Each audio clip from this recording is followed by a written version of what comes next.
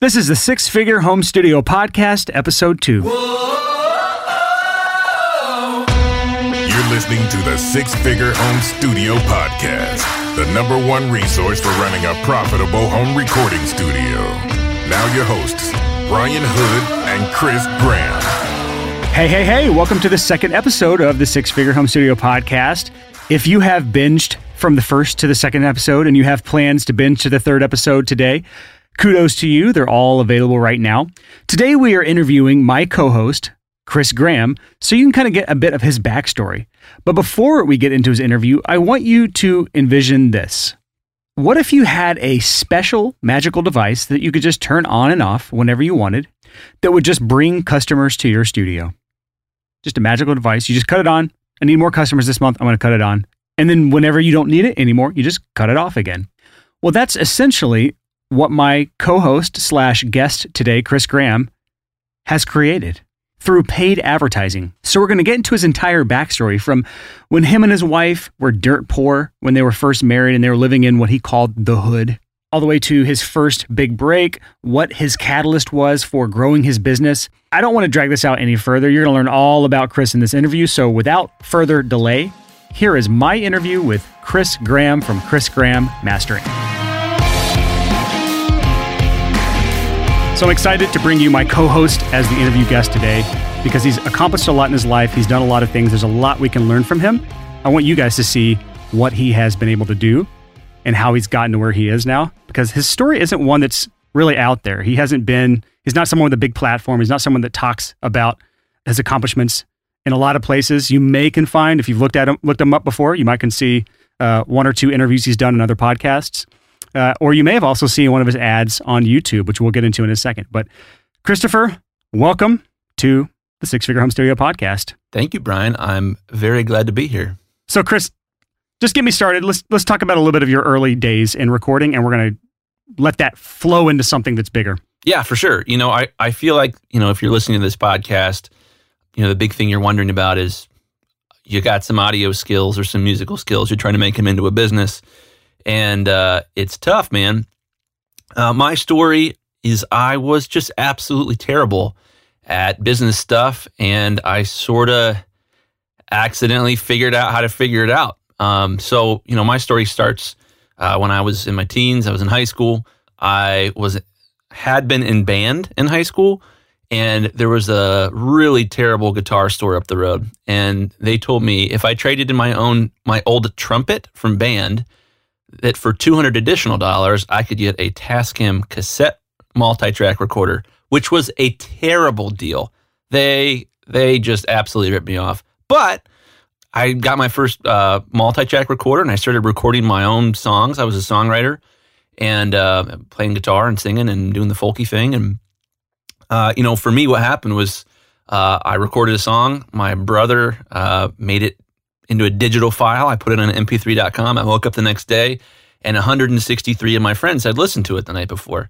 And I was hooked. Man, audio is the coolest thing in the entire world. While I slept, people listened to my music. This is freaking awesome. So how old were you at this time? I think I was like 17. So at 17-year-old, what, first of all, made you even want to trade in your trumpet for a Tascam multi-track recorder? mp3.com. I wanted to put a song on mp3.com, and to do that, I needed to have some recording gear. So you wake up, you're 17 years old, you've got 173 plays on this song, which in the world of a teenager, if I can remember back that far, it's huge. It's huge. I was world famous. But that hooked me on audio, and I decided right then and there that I didn't really care about anything else other than doing more of this. It was really, really cool. So my story kind of moves pretty quick from there. I went to college a couple years later, started playing out at a lot of coffee shops, me and a guitar, playing songs I had written, and immediately got a job at a really cool studio down in Athens, Ohio, at Ohio University where I lived. And it was crazy I showed up, I met a guy, and a week after I showed up at college, I had a job at a studio. So I started working there. I had absolutely no idea what I was doing. The first record I ever recorded there for a friend of mine was the worst sounding record I've ever heard. Not because he was bad, just because I didn't know what a compressor was and stuff like that. So let's stop real quick here, though. Straight out of college, you got a job, or was it an internship or a job at the... Straight into college. So I'm like a freshman, not living with mom for the first time. How did you land this job? How did you get it? This is so weird. They just like heard that I liked recording, and the guy was like, "Hey, you want to jump in my studio?" And I was like, yeah. And that was it. That's a fluke. It was a fluke. Yeah. So this guy ended up, fast forward, he ended up mentoring me. He ended up, when me and my wife started dating, him and his wife did our premarital counseling. Still super close with him. This guy named Chris Pyle, Athens, Ohio. Well, real quick, I want to ask you, how did you get connected with this guy in the first place? I know it was kind of a fluke, but a lot of times, and this is the saying that I've heard that I like a lot, is the harder I work, the luckier I get. So how did you meet this guy in the first place? Well, this is one of the few instances in my life where that didn't matter. I went to this Christian ministry thing called Navigators, and it was basically like a Bible study. So I showed up, the guy, Chris was in charge of it, and I think like him trying to do outreach to me or something was like, "Hey, you want to work in my studio?" And he didn't realize like how seriously I was going to take that. And I, basically that was like my second home. I would just go and hang out there even when we didn't have clients and play with stuff. It was awesome. That is awesome. I just think it is important to have interests outside of recording that can sometimes lead to other things inside of the studio or inside your business. It's interesting to see that kind of stuff, especially early on when you can take something that is seemingly completely unrelated to audio, and just the fact that you're interested in it got you a job at the best studio in Ohio, which... Well, not in Ohio. In Athens, it was probably the best studio in Athens. Okay. It was awesome. It was very small at the time, but I mean, it was like, you can imagine you're 19, you just decided to major in audio, and hey, you want a job at a studio? Yeah. So, and there were no home studios back then. This is before really home studios took off. There was no such thing as a FireWire or USB audio interface at the time. Like this was so... Man, we used ADATs for you young kids. It's basically VHS tapes for, if you're young, you don't even know what that is either. It's basically like a VHS tape that you stick in a giant VCR and you can record 8 tracks of audio on it. The studio was a nightmare, but that was what we had. And I learned a whole lot using that stuff. So this guy mentored you throughout the early days of your recording. You learned a lot through him while you were in college for audio as well, right? Yeah. Honestly, I learned way more at 3 Elliott Studio, the place I worked, than I did in my major. It was great. That job was transformative for me. So did you get your first paid recording gig inside that studio, or was it in your home studio? No, the first paid gig was in that studio. And basically what I figured out really fast was, wow, this is awesome. But I still have to charge the clients full rate to mix, even if they're not there. So I'll be like at the studio mixing on our Yamaha O2R, still charging the clients full rate. So I said to myself, boy, if I could come up with some money, I could buy a MacBook and some software and some monitors, and I could start mixing in my dorm room, and I could work a lot more. I wouldn't have to struggle to book hours so that I could mix in the studio. So what I did was I was playing professionally at that time. So I would go and play these shows. I would sell CDs. I'd sell tickets to the shows. And lucky for me, it was right in the back end of when people would buy a whole CD from you if they liked one song. So I had one good song, and people would show up and be like, "Yeah, sure. Here's $10 or $15 for your CD." And so I was making money hand over fist as a sophomore in college at this point. And I took all that money, sank it back into gear. I bought Digital Performer, a MacBook, some Alesis MK2 monitors, and a Motu A28, and started mixing. And from there, I said, wow, I could probably get some people to hire me and record them remotely. So I started doing that and talked some people into letting me record them. And, from there, it just sort of grew and grew and grew and grew. Started recording my own records eventually and releasing them. When you were talking to those people, those early people early in your life, who were those people? How did you have contacts with them? When you just say you convinced some people early on at the beginning to let them record you, how did those conversations go about? Well, people thought I was a good performer, that you'd take a guitar and a mic and go to a coffee shop or a concert venue and make some pretty noise. So they assumed I could probably help them sound better in the studio too. Total lie. Like, it's not true. But I was like, yeah, sure. All right. If you think I'm good at this based on the fact that I have no resume, but I'm a decent performer. Sure, you can absolutely hire me. And I basically, I would get a project, I would get paid, and I would take the money and buy more gear. And eventually got to the point where I had a pretty decent, fairly respectable, portable home studio rig. And at the time, nobody had portable home studio rigs. It was a really weird thing back then. There were only a few interfaces you could use to do multi-track recording remotely. So basically, I would set up in someone's guest bedroom. I'd come to their house, set up in their guest bedroom, set up a control room in another guest bedroom, and we'd start recording records. And we made some pretty cool records for what I knew back then. And I kept doing that. I ended up basically turning in records for independent study credit in college and ended up graduating with like 36 hours of credit towards graduating, which was a big deal. It's 2/3 of a year at the school I went to. So I got to skip a bunch of classes to get paid to produce records. So by the time I graduated, I had a phenomenal resume compared to the other people I graduated with. I had done something like 60 or 70 songs that I had produced and engineered and mixed. And do you remember your rates back then? What you were charging bands back then for that kind of stuff? Well, it was all single rate. So I would negotiate one rate for a specific type of project. But I mean, like most other people starting out, I wasn't making a ton per hour, but I loved it. It was super fun. And then from there, I started coming into situations where my clients couldn't afford a mastering engineer.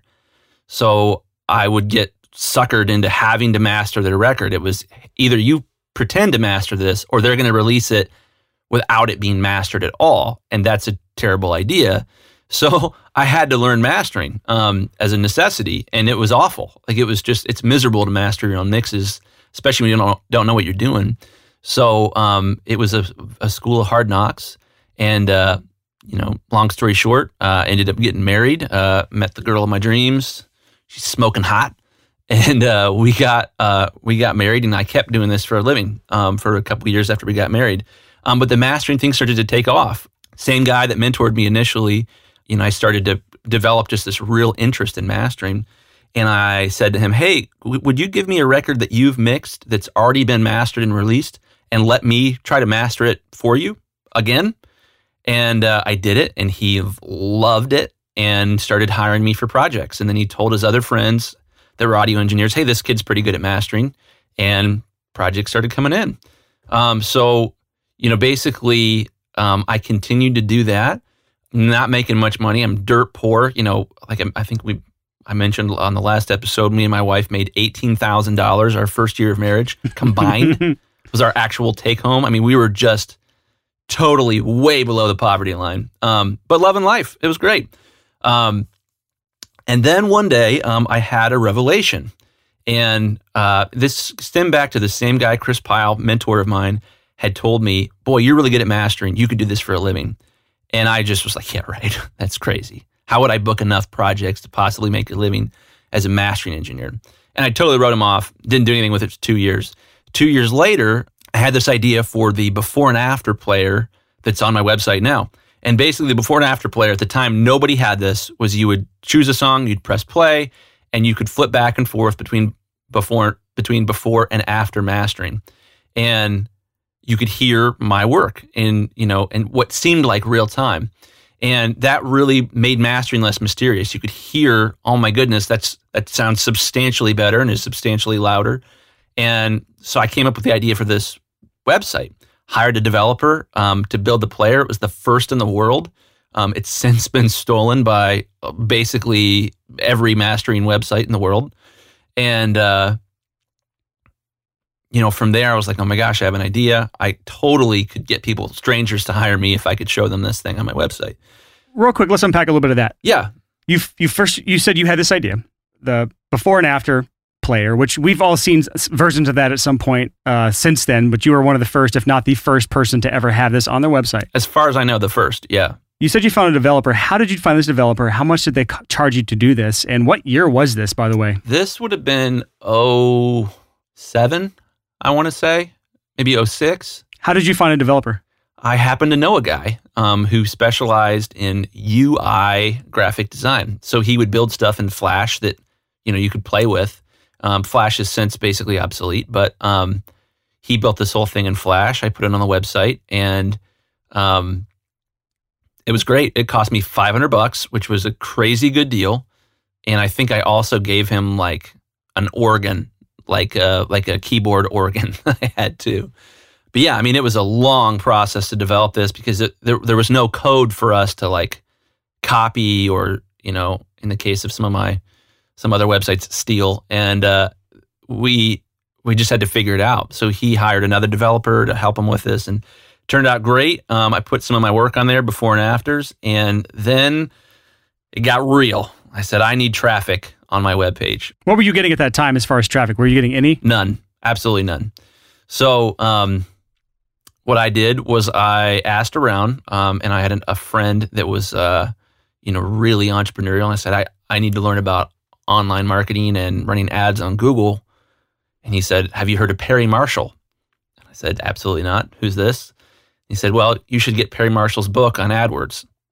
AdWords is essentially, when you see the sponsored results in Google search, at the time and still to this day, Perry Marshall was the freaking dude. So I got on Perry Marshall's website. I think I spent like $50 or $75 for the PDF of his book. I sent it to Kinko's. They printed it out and collated it for me, or put the little twisty dealy in it, so it turned into a real book. Got a highlighter out, and I tore that sucker up, man. I just read it and reread it and highlighted and taught myself how to use Google AdWords. And my shtick was, hey, check out my before and after samples, and if you'd like, I'll give you a free sample of one song. Send me one song, I'll master a portion of it. Actually, at the time, it was I would do a whole song for free, and I'll send it back to you.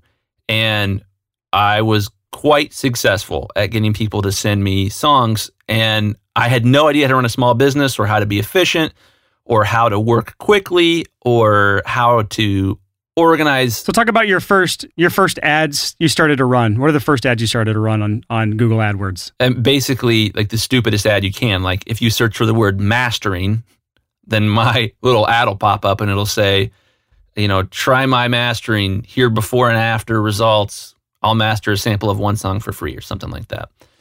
And so I started running those ads, and it was terrifying because I was spending a crap load of money, and I had no money on these ads. But, I think my first ad marketing budget was like $300 a month, which was just a fortune for us. So it was like me and my wife really talked a lot about it before we tried doing it. And pretty quickly, I had so many people that wanted a free sample that I couldn't master them fast enough.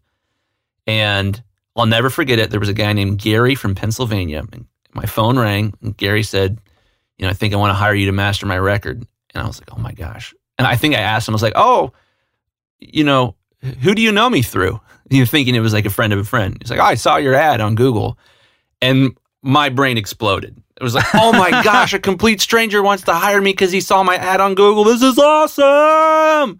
Okay, let me stop you there. Before people listening to this go off and try to start putting stupid ads on Google. Hold off on that. Yeah, give us a few more episodes to explain some more of that.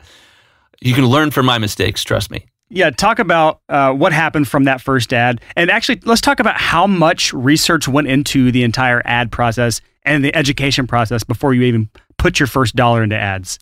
How long did you spend learning about this? I don't even know. Maybe 50 hours before I started running my first ad. 40 hours, something like that. Like I read that book cover to cover, and I still have it, even though it's totally obsolete. It's worthless now because AdWords looks totally different than it did in 2007. But it was sort of the Wild West back then. Not many mastering engineers were advertising on Google AdWords. It was crazy. All these people interested in getting a free sample, and finally Gary hired me, and I had this epiphany that, oh my gosh, this stranger from Pennsylvania wants to hire me. There must be other strangers who would want to hire me as well. Do you remember what Gary paid you? $350. All right, so enough to cover a month's worth of ads. Yeah, and that I did that math immediately. I was like, oh my God, this will cover a month worth of ads. And oh my gosh, I didn't lose any money on these ads. How long did it take for that lead to come in? About a week or two. It was crazy. So like I knew absolutely nothing about running a business. I knew absolutely nothing about marketing other than what I had read in Perry Marshall's book. And wham, bam, total stranger hired me, and I hadn't lost money in my first month on marketing. And I was like, oh my gosh, this is crazy. So did you just keep the ad spend the same after that first initial wave of people that came in, or you just let it keep piling in? Or what it looked like? As you said hand over fist, people were coming in the door. Yeah, people were coming in like crazy. And I think, a couple more guys booked projects, and I think I made like $1,200 in a month. I remember like the first time I broke like $1,000 in strangers' money to master music. And I was like, oh my gosh, this is sweet. Honey, maybe we should spend $400 next month. And so we were like, okay, let's go for it. So, kept doing that and raising the budget a little bit. And got to the point, where my story starts this was awesome. It was incredible. I don't want to discount that at all. But what happened was there were so many people sending me samples, and I had no systems in my business. My business essentially was, hey, if you want a free sample, you send it to me. YouSendIt.com was like the best way to send files back then. So I would get a YouSendIt in my inbox. I would download the file. I would master it. And then I would like upload it to YouSendIt. And when it was done uploading, then I would like send the email to the client. And so I would spend hours mastering, hours uploading. And then I would have to then go back in and make sure I had, that I was sending the right links to the right people. So in a day, I might do 6 or 10 samples, and it was exhausting. And so I eventually got to the point, I think I had like 24 samples that I had to get back to people.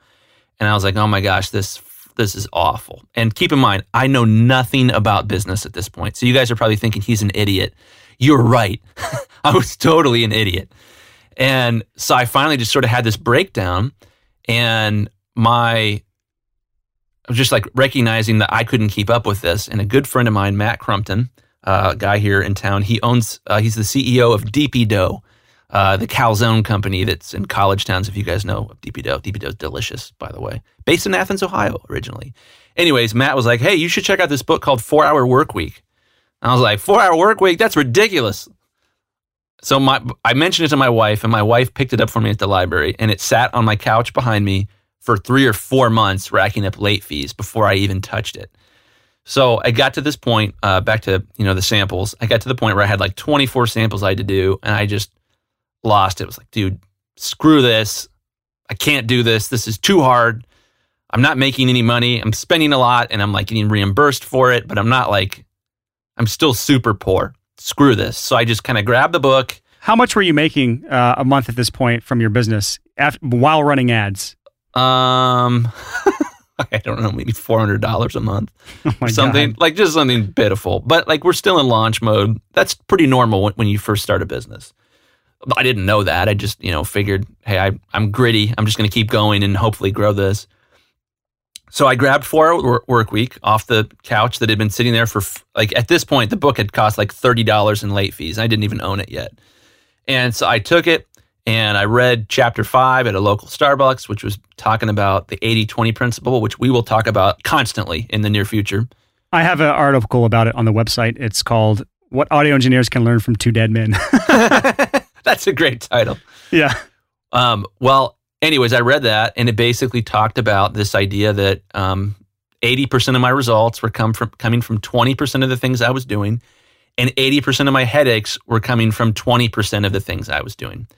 And basically what Tim Ferriss says in 4-Hour Workweek is figure out what 20% is making your life miserable and fire it, and figure out what 20% of your life is making 80% of your results and try to duplicate it. So we're going to get into that with you in a second, but I will touch on a little bit of my story here, which we'll get into the next talk, the next episode, which is I did this 80-20 analysis in 2014 for my studio. I actually detail this in an article on the blog. It was just basically how I just gave out all my income and expense numbers. I broke it down on the blog, which you can find the article somewhere on there. Just go look on the blog. There's not that many articles on there. And I realized that I was making about 70% of my income from mixing and mastering bands. And I was spending about 20% of my time doing that. And I was making, 35% of my income tracking and recording bands at my studio physically and having them housed in my recording studio. And that was taking up 70, 80% of my time and a lot of the bullshit in my life. So After that, after I realized that, after I did all the numbers, at the beginning of 2015, I recorded my last band. I haven't recorded a single band in over 2 years, 2.5 years now. It's been the best 2.5 years of my life by performing the 80-20 analysis on my own business. And so you can do this on very small levels, like in your marketing, sales copy, or on your website, what 80% is giving you the most results as far as traffic or conversions or whatever that happens to be. And a lot of this is just jargon, business jargon for you guys that do not follow this type of talk. We're going to kind of cover what each of these terms are and how it applies to you in the future. But you can do it on a small level like that. But there's also the 80-20 analysis of the 80-20 analysis. There's big picture stuff. What is the 80% on the big picture that you can look at instead of the small picture 80-20 analysis? So for me, the macro, not the micro, the macro analysis was stop recording bands, stop tracking and editing bands, stop having bands in my studio physically, and just focus all my time and effort on mixing and mastering. So my income dropped significantly because I lost 30-35% of my income. You would think I lost that much income, but I actually ended up making more the next year because I could focus that extra time on other business endeavors and on mixing and mastering. So now let's go back to your business, Chris. You did the 80-20 analysis on your ads or on your business. What were some of the first things you did to change it? Well, after I, sort of had this revelation, like I'll never forget it. I came home. I only had time to read chapter 5. I only read chapter 5 because it sounded interesting. I was like, I don't have time to read a whole book. I don't read books. Books are for high school kids and stuff. I didn't even read books in college. Seriously, I finished one book in college. So I read that. I came home and I had this revelation of like my 80-20, the 20% of my life that causes 80% of my misery is the fact that I have no systems for uploading files back to clients and then automatically emailing them. And I sat down and was like, all right, well, to fix this, I need to learn how to use OS X Automator or AppleScript. I need to find a way to automate this so that I can batch, like have a system where when I send files, that the emails are already sent out, and I don't have to wait around for everything to upload and then sort which URL needs to be sent to which client. Because the big thing for me is I would work all day, and then I'd go eat dinner, and then I would come back downstairs, and instead of hanging with my wife, we've been married for a year or two at this point, I would upload files and email clients, and that would take me another 2 or 3 hours to get all of that organized and make sure I wasn't accidentally sending the wrong music to the wrong client, which I did many times back then. Yeah. So what you did was you looked at your business and you said, what is the biggest single bottleneck in what I'm doing right now?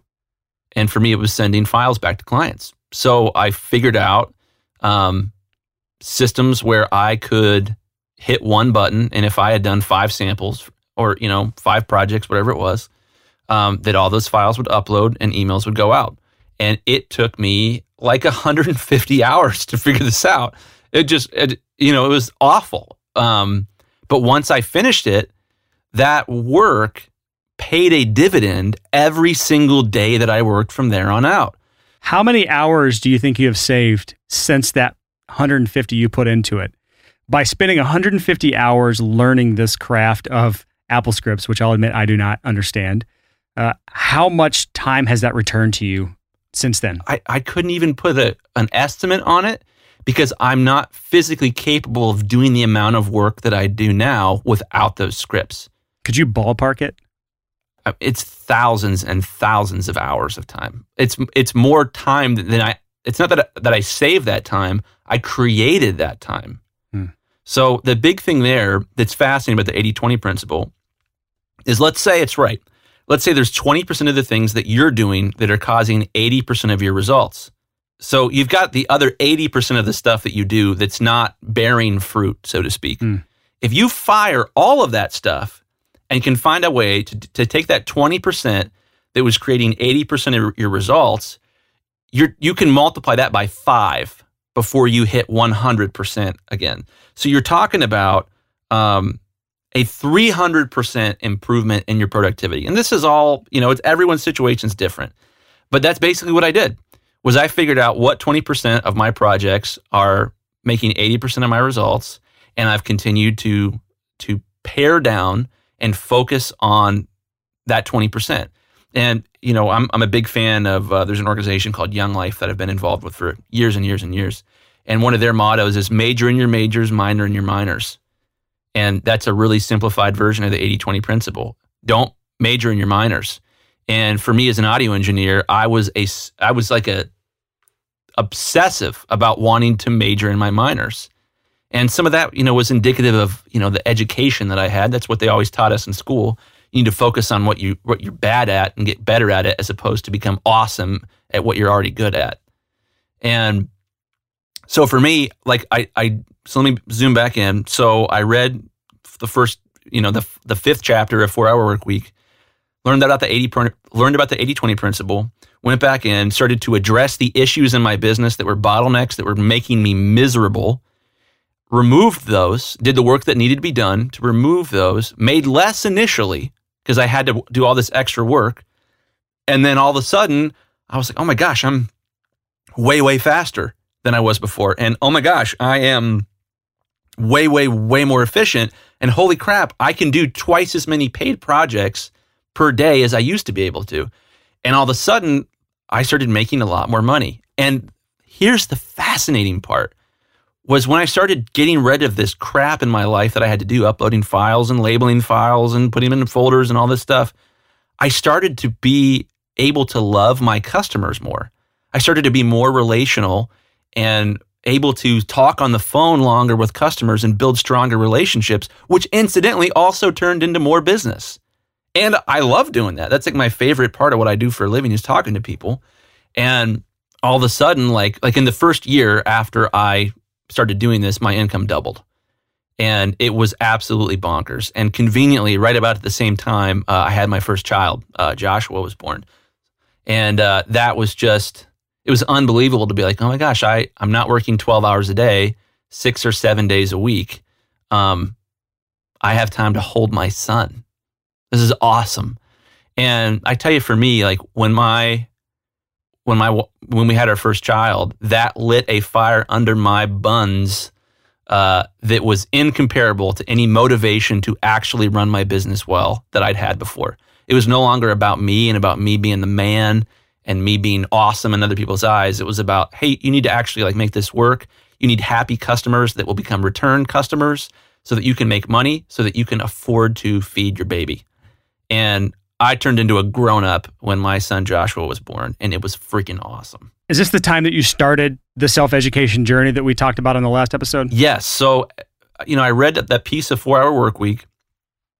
I began to apply it, and a couple months later, I said, okay, I'm still racking up late fees on this book. It's still sitting on my couch. This one chapter in the middle of the book changed my life. Maybe I'll read the whole thing. So I sat down and read the whole book, and it was unbelievable. And the best part of that book was it started to teach me about what it meant to run a business well. And then at the end of the book was a list of recommended reading. There were other books that Tim Ferriss recommended, and one of those was The E-Myth Revisited by Michael Gerber. Essentially the best-selling How to Run a Small Business book ever written. And I got that, and it talked, about a lot of the stuff that 4 Hour Work Week did in more detail, systems, and majoring in your majors. And that, I'll never forget sort of like finishing that book and being like, wouldn't you know it? There's like really good stuff in books, like that can help you in your life. Weird. They never told me that in high school or college, or it was always just like, hey, read this book about a dog that gets rabies. Why? Old Yeller's a terrible book. I don't need to read this. Like if they had given me books about like this sort of stuff that actually could affect me, like I would have read a whole lot more. So I kind of got on this mission of like, oh my gosh, I'm going to self-educate. I'm going to make my own small business degree, and I'm going to read books. And boy, did I. So I've probably read more books about running a business. If you stacked them up, they would be taller than me at this point. And I'm tallish. I'm 6'1". So anyways, so I started to educate myself. And what was amazing, and I think this is what I really want people to hear, what was amazing is every time I would read a book, I would begin to make more money and be happier and provide better services to my customers because I came more and more in touch with, it's not about charging what I'm worth. It's about providing an amazing service and going above and beyond and helping my customers. And when I do this, they book me again and again and again, and they tell all of their friends. That's how I've grown the business.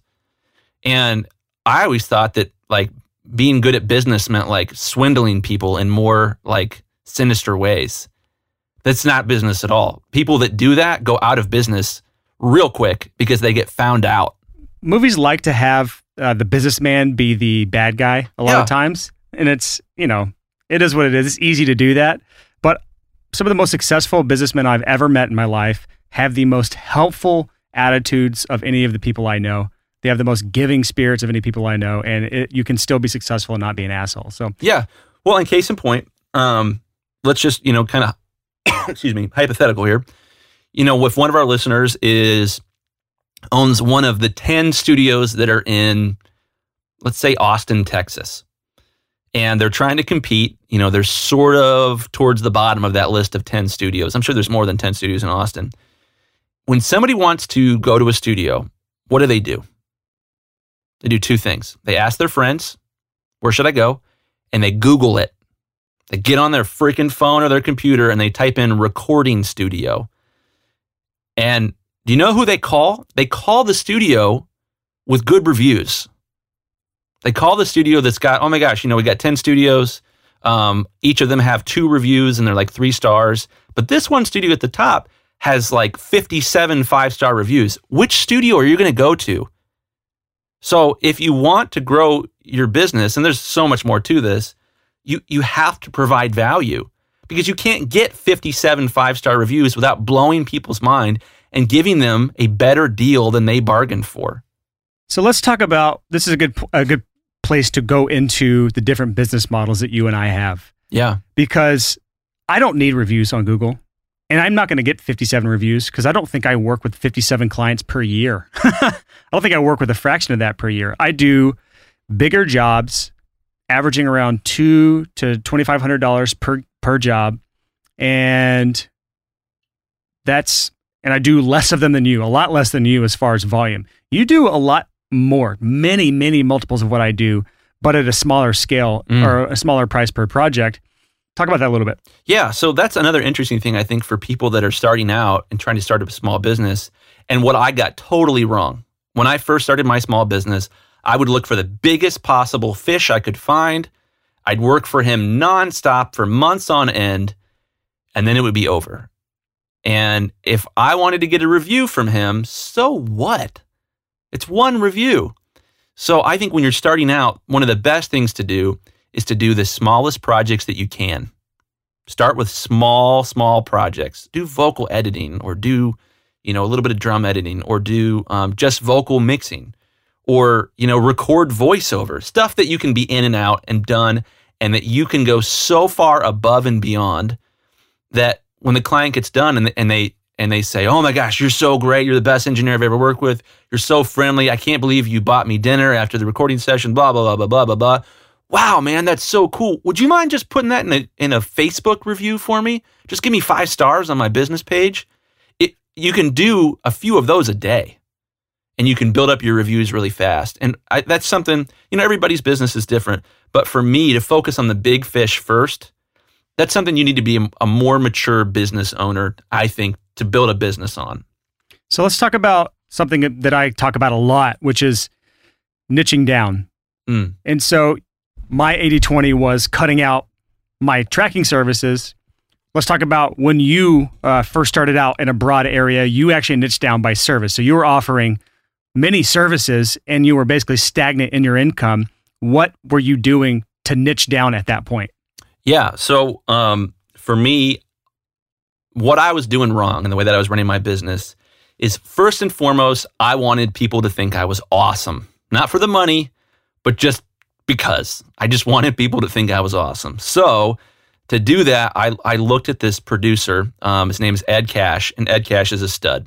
And Ed was this, what you would call an all-singing, all-dancing producer. He would produce, he would engineer, he would mix, he would help write songs. The guy's a genius. And I saw Ed, I saw him play a show, and I met him. And I said, oh my gosh, I want to be Ed Cash. So I just started trying to be Ed Cash. And that was silly because I didn't have any of those skills at the time. And so my business was essentially, I will do absolutely everything that you need to make a record, and I'll do none of it well. And I didn't say that, but I didn't know I was so terrible at all those things because I had never focused on one thing to be really good at it. So you were doing everything in the process. You were trying to name all the things that you were trying to do with any given band. Yeah, so I would meet the band and I'd say, hey, I will help you pre-produce your songs. I will help you write your songs. I will help you arrange your songs. I will be your studio musician. I'll be your tracking engineer. I'll be your mix engineer. I'll be your producer. And daggone it, I'll even be your mastering engineer if you can't afford a mastering engineer. And I'll even make the phone call and work directly with your CD manufacturer. Back then we were doing CDs. And so I was doing all the things. And because I didn't practice any one of those things multiple times per day, I wasn't very good at any of them. So this is something that I try to tell people is they end up trying to appeal to everyone and they end up appealing to absolutely no one. Or they try to end up doing everything and they end up being bad at everything. Yeah, I was bad at everything. And the big thing I didn't grasp was, I didn't even name this, but the most important part of making records with somebody else is interpersonal skills.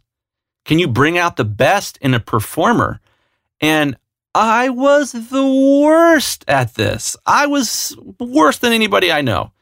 And it was just like my idea of like being a good producer was like they would get done doing a vocal take, they'd pour their heart out, and I'd hit the talkback button and say, that kind of sucked. I bet you could do better than that. Let's try it again. And I was the same way, man. I didn't know better back then. Yeah. And the client would like look at me like, I'm going to kill you. And I'll never forget, like when me and my wife got engaged, I took her to the recording studio for the first time. My wife has this incredible voice, and we started recording the song, and then she went in and sang the vocal part for the first time, and it was super emotional. It's about our love. It's all mushy, and she gets done, and that was all right. Let's try that one more time.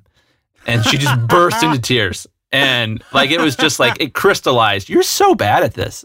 You're terrible. You make people cry. That's not the producer's job.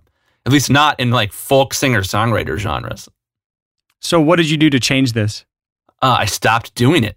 I stopped producing. So the big thing that happened for me was I developed a reputation for being good at mastering.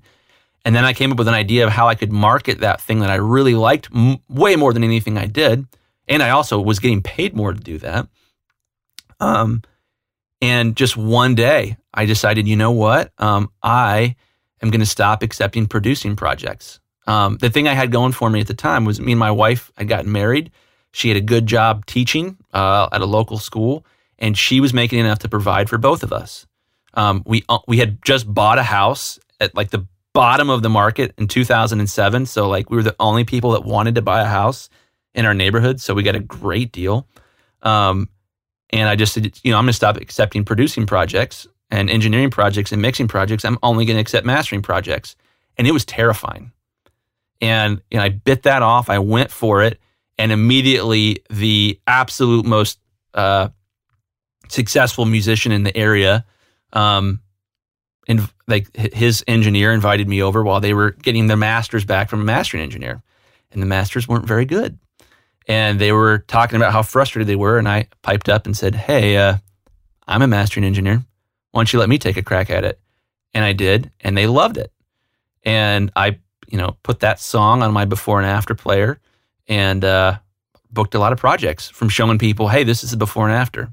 How did you have that? Did you have the relationship with the artist or the engineer prior to that? How did that? The engineer. The engineer is like, his name's Seth Ernest. And Seth, he lives in Nashville, not too far from you. He's just like one of the sweetest, most awesome guys in the entire world. I freaking love Seth. And the musician was this guy named John Rubin. He at one point in time was the largest selling Christian rapper in the world. This guy was a stud. He's awesome. I freaking love John. And I just was in the right place at the right time with John. And they, released the record, and it, got some attention, and I was able to leverage that they trusted me into getting a lot more projects with other people in the future. So again, it was one of the situations that I like to say, the harder I work, the luckier I get. Yeah, exactly. Yeah, like I at that point had made the commitment, I am only going to accept mastering projects from here on out. I want to major in my majors and minor in my minors. And the beautiful thing about that, I know it's terrifying, like if any of you guys that are listening and thinking like, what could I cut out of what I try to do for a living, or what I'm trying to do for a living, and only focus on one thing and doing it super, super, super well. Yes, it's terrifying, but something happens when you only do one thing again and again and again. There's a great book by Malcolm Gladwell. I love Malcolm Gladwell, and he talked about outliers. In Outliers, he talks about, that people that have a ton of experience develop almost superhuman abilities if they only do one thing day in and day out. And when you don't specialize, you never develop the opportunity to focus on one thing day in and day out and become superhuman at it.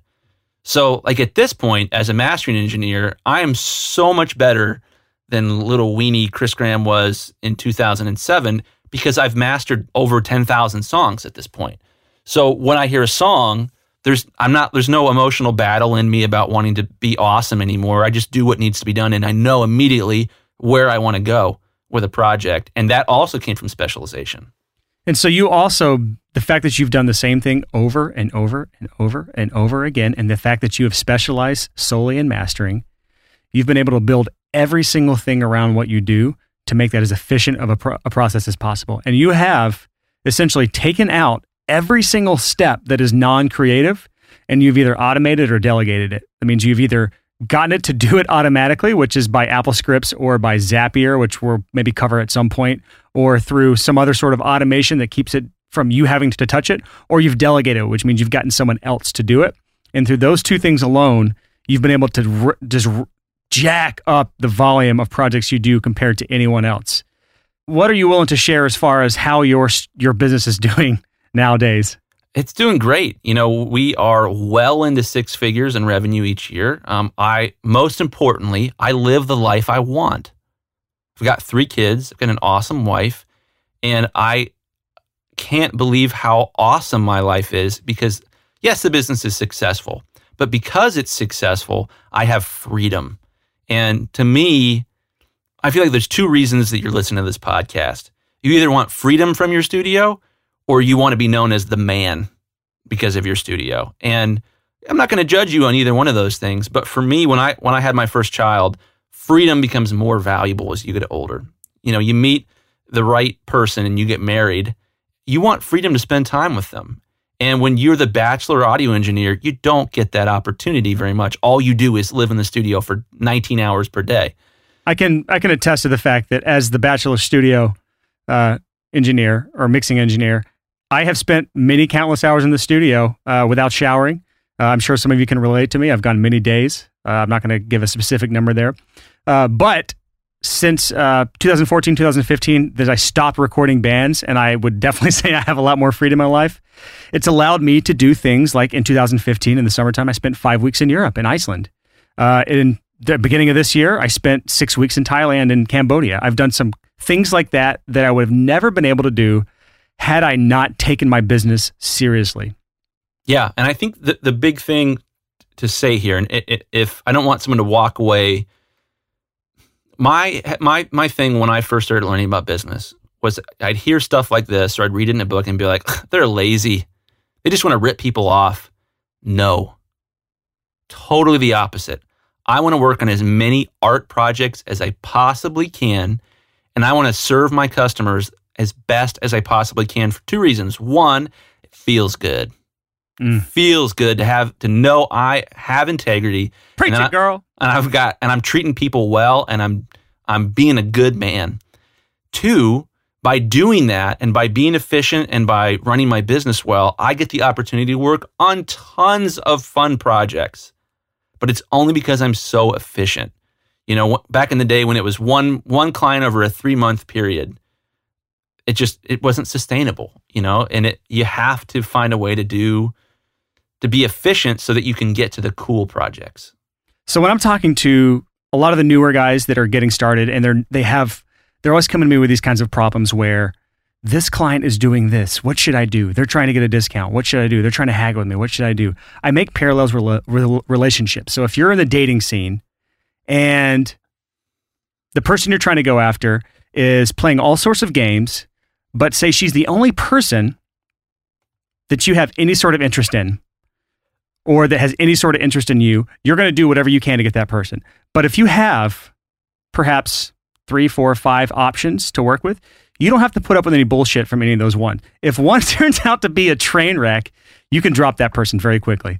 And so that sounds very heartless, but at the same time, the last thing you want to do is get stuck in a relationship with someone who is a train wreck, unless you're also a train wreck, and then you're perfect for each other. But in the studio world, if you have so few clients to work with and you have to just take whatever you can get, it is a nightmare. It is such a pain to do this. You are just working for whatever you can get, working with whoever you can find, and you have to take on some of the worst types of projects you can imagine. When you get to the level where you're able to be selective who you work with, it is amazing. You can work on such fun projects that way, and it's so much more fulfilling than just doing what I would call the bill-paying work. The work you're taking just to pay your bills because you have to. That's the kind of work that almost every studio has to do it.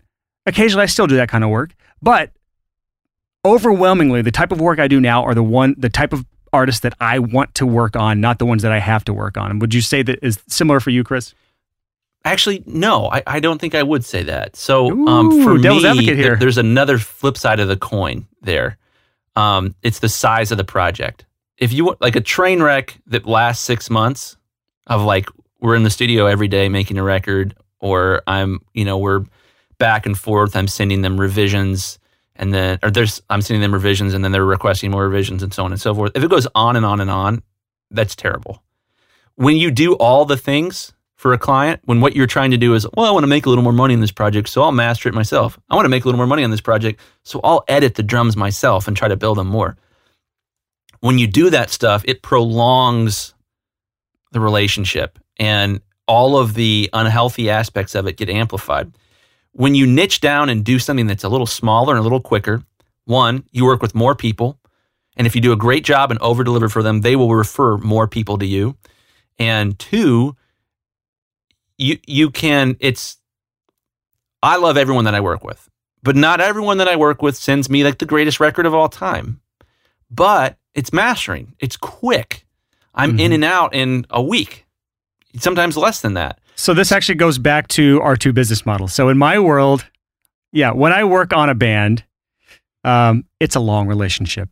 It's a long process. It can be a month, 2 months, 3 months sometimes for a mixed project, depending on how many moving pieces there are, how long it takes the band to get back to me. And there are so many more ways that band can make my life an absolute nightmare. Mm-hmm.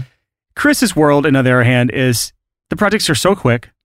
I will actually say that there are bands that I'll take on mastering projects for that I would never mix. That's not always the case, but the threshold for who I'll work with, the bar is much lower on mastering than mixing. And I think most people would probably honestly agree with that.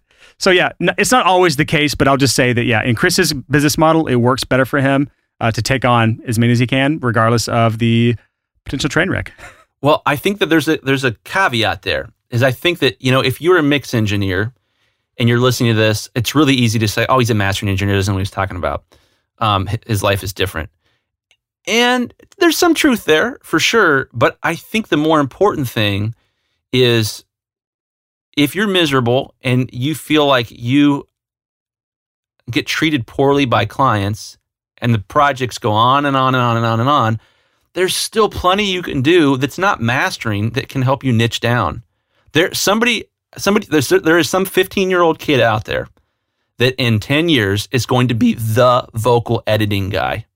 And everybody in the world, every pop star is going to send their vocal track, all their vocal tracks to him to have him comp it together, and he's going to do it on a laptop in his bedroom. And he's going to make the greatest vocal tracks ever. And he's going to send it back. That kid's going to do really, really well. I think the important thing to pause here and think about is, where do you want to go? What do you think your business model is? What do you think it is that you're doing to make money? And not just be obsessed with continuing to do exactly the same thing in the future. There's a lot to be said to saying, well, I'm going to focus on, and you've done this, Brian, I'm going to focus on really angry mixes. I only want heavy clients. I only want clients where it's, huge guitars and huge drums. And, if if you're trying to mix and you're mixing a folk song one day and a classical song the next day and a death metal song the day after that, that requires a pretty high level of skill. Yeah, there's no one I know that can mix those three genres specifically. It's tough. So to scale back and say, I just want to focus on this one thing, you start to develop crazy aptitude in that one thing. And when you start to develop crazy aptitude, you get better work, and it's also faster. So how much you're making per hour goes up when you niche down. If you are frustrated that you're not making much as a audio person, I'll bet you anything that one of the components of that is you haven't niched down. And it's not only just the skills involved, it's the relationships involved. When Chris went to mastering, that means that if he focuses his relationship building on audio engineers, people that will send him mastering projects, he has multiplied the amount of projects that he can have sent to him. In my world, when mixing and mastering heavy music, which I've actually niched down in services, mixing and mastering, which in my world, it's much more common for the mixing engineer to master as well. Not so much in other genres, but in my genre, it works. But also, I've niched down in the services, mixing and mastering, and then the genre, which is heavy music. And there's a bunch of subgenres within that when you can niche down even further within that if you want to. I don't, not typically. And that evolves a lot. But the point being, the relationships that I build out in my world all lend itself to the genre I'm in and what services I'm trying to offer them. So if you can focus on one specific niche, especially a niche and a service, then when you go and network or when you meet people or when you build relationships, you're doing that in one area. And I use this horrible illustration here for people, if this makes more sense to you. If I tell Chris to dig one hole and I'm digging 3 holes and we have 1 hour to dig, who's going to have the deepest hole? And so it's clearly going to be Chris because he can focus on that one hole. He can put all his effort in that one hole and he can go much, much deeper than if I'm just spreading my time between 3 different holes in the ground. And so it's the same exact thing in a genre. When you're niching down to one specific genre or one specific service or one niche, whatever you want that to be, whether it's songwriting or video game music or if it's producing rap artists, whatever it is, if you put all your time and effort into that one area, you can make a living from it.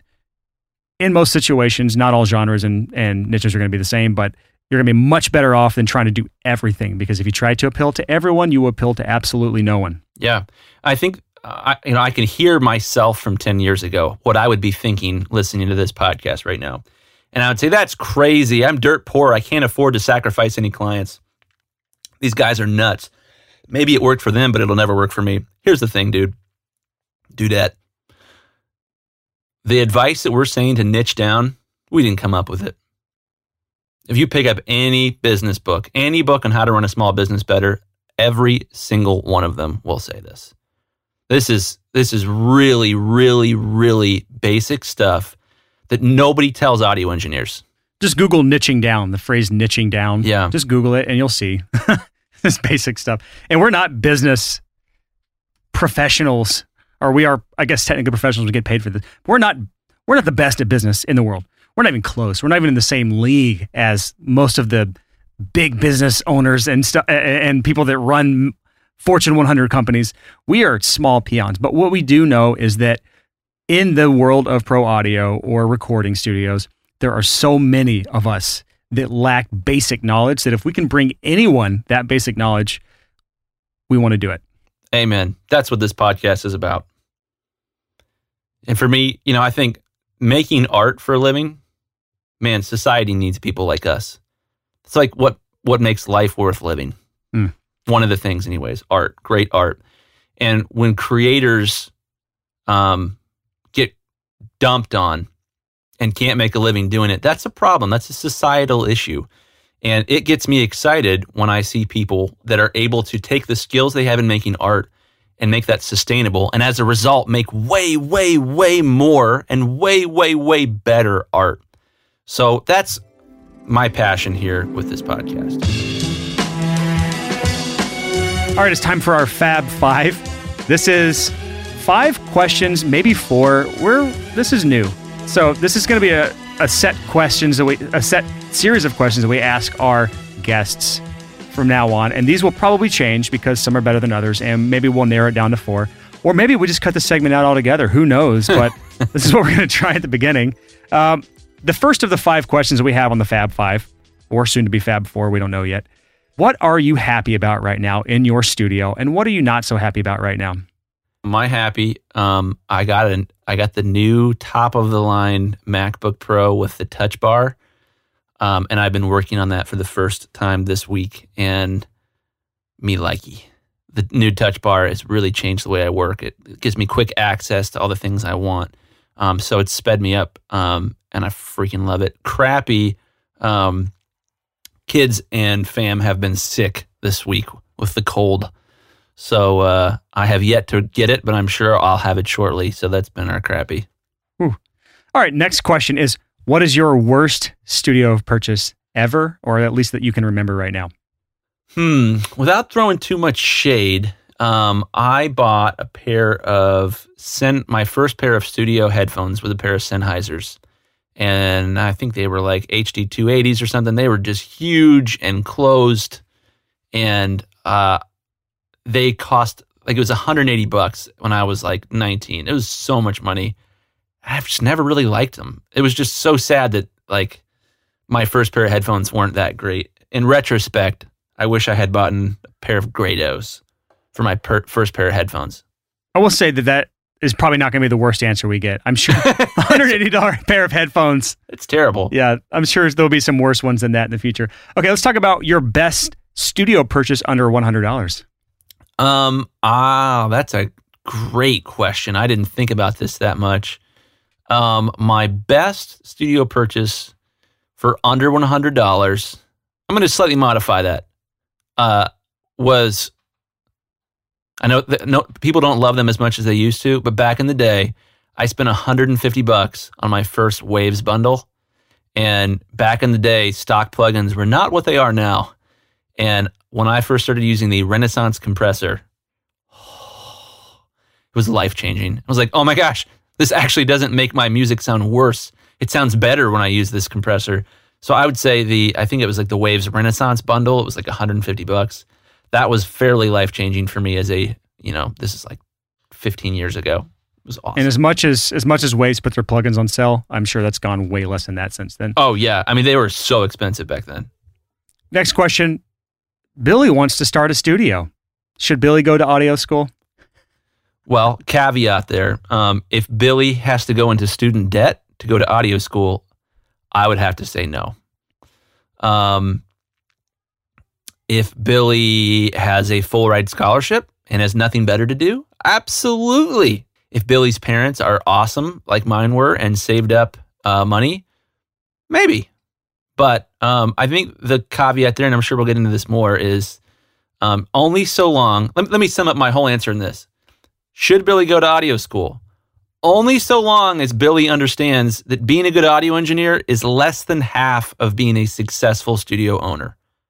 Okay, so the final question of the Fab 5, at least how it stands right now, is what ask do you have of our listeners? Whoever stuck around this far, what ask do you have of them? Yeah, my ask, when you're recording a podcast, it's weird. It's a little bit of a one-way conversation. We're talking, you're listening, and that's weird and lonely. And we would love feedback from you guys. We would love for you to email us if this is the sort of podcast where you're thinking, oh my gosh, why didn't they teach me any of this stuff in audio school? Which is what me 10 years ago would have been thinking. Let us know. Where can they reach us at, Brian? Podcast at thesixfigurehomestudio.com. We're definitely looking for feedback right now because we're so early into this podcast, and we want to we don't want to just create this in an echo chamber by ourselves. We want to make sure that we have input from everyone. We want to see the direction of the show, what you're really looking for, and if you're even enjoying it or even if you want this. Just email us. We read every single email. We'll be trying to reply to all of them if possible, but you can just email podcast at thesixfigurehomestudio.com. That is podcast at thesixfigurehomestudio.com. And we'll be checking through that. We'll be reading through it, and we'll be seeing what you guys say. Brian, is 6 spelled out like a word, or is it a number? Yeah, so just like my website, thesixfigurehomestudio.com, it's spelled out SIX. 6. And why do we want feedback, Chris? we want to know what we could be doing better. That's true. I would say, if you are listening to the podcast, I think there's a couple things we'd love to hear from you, depending on how you feel. 1, oh my gosh, this is awesome. Please keep this up. More episodes as soon as possible. 2, Chris's subtle lisp is driving me crazy, or something like that. Some constructive feedback, or, Chris talks too slow. Or 3, you guys are idiots and I completely disagree with everything you said. Either way, let us know. We are receptive. Contact us. That is podcast@thesixfigurehomestudio.com. That is it for this episode.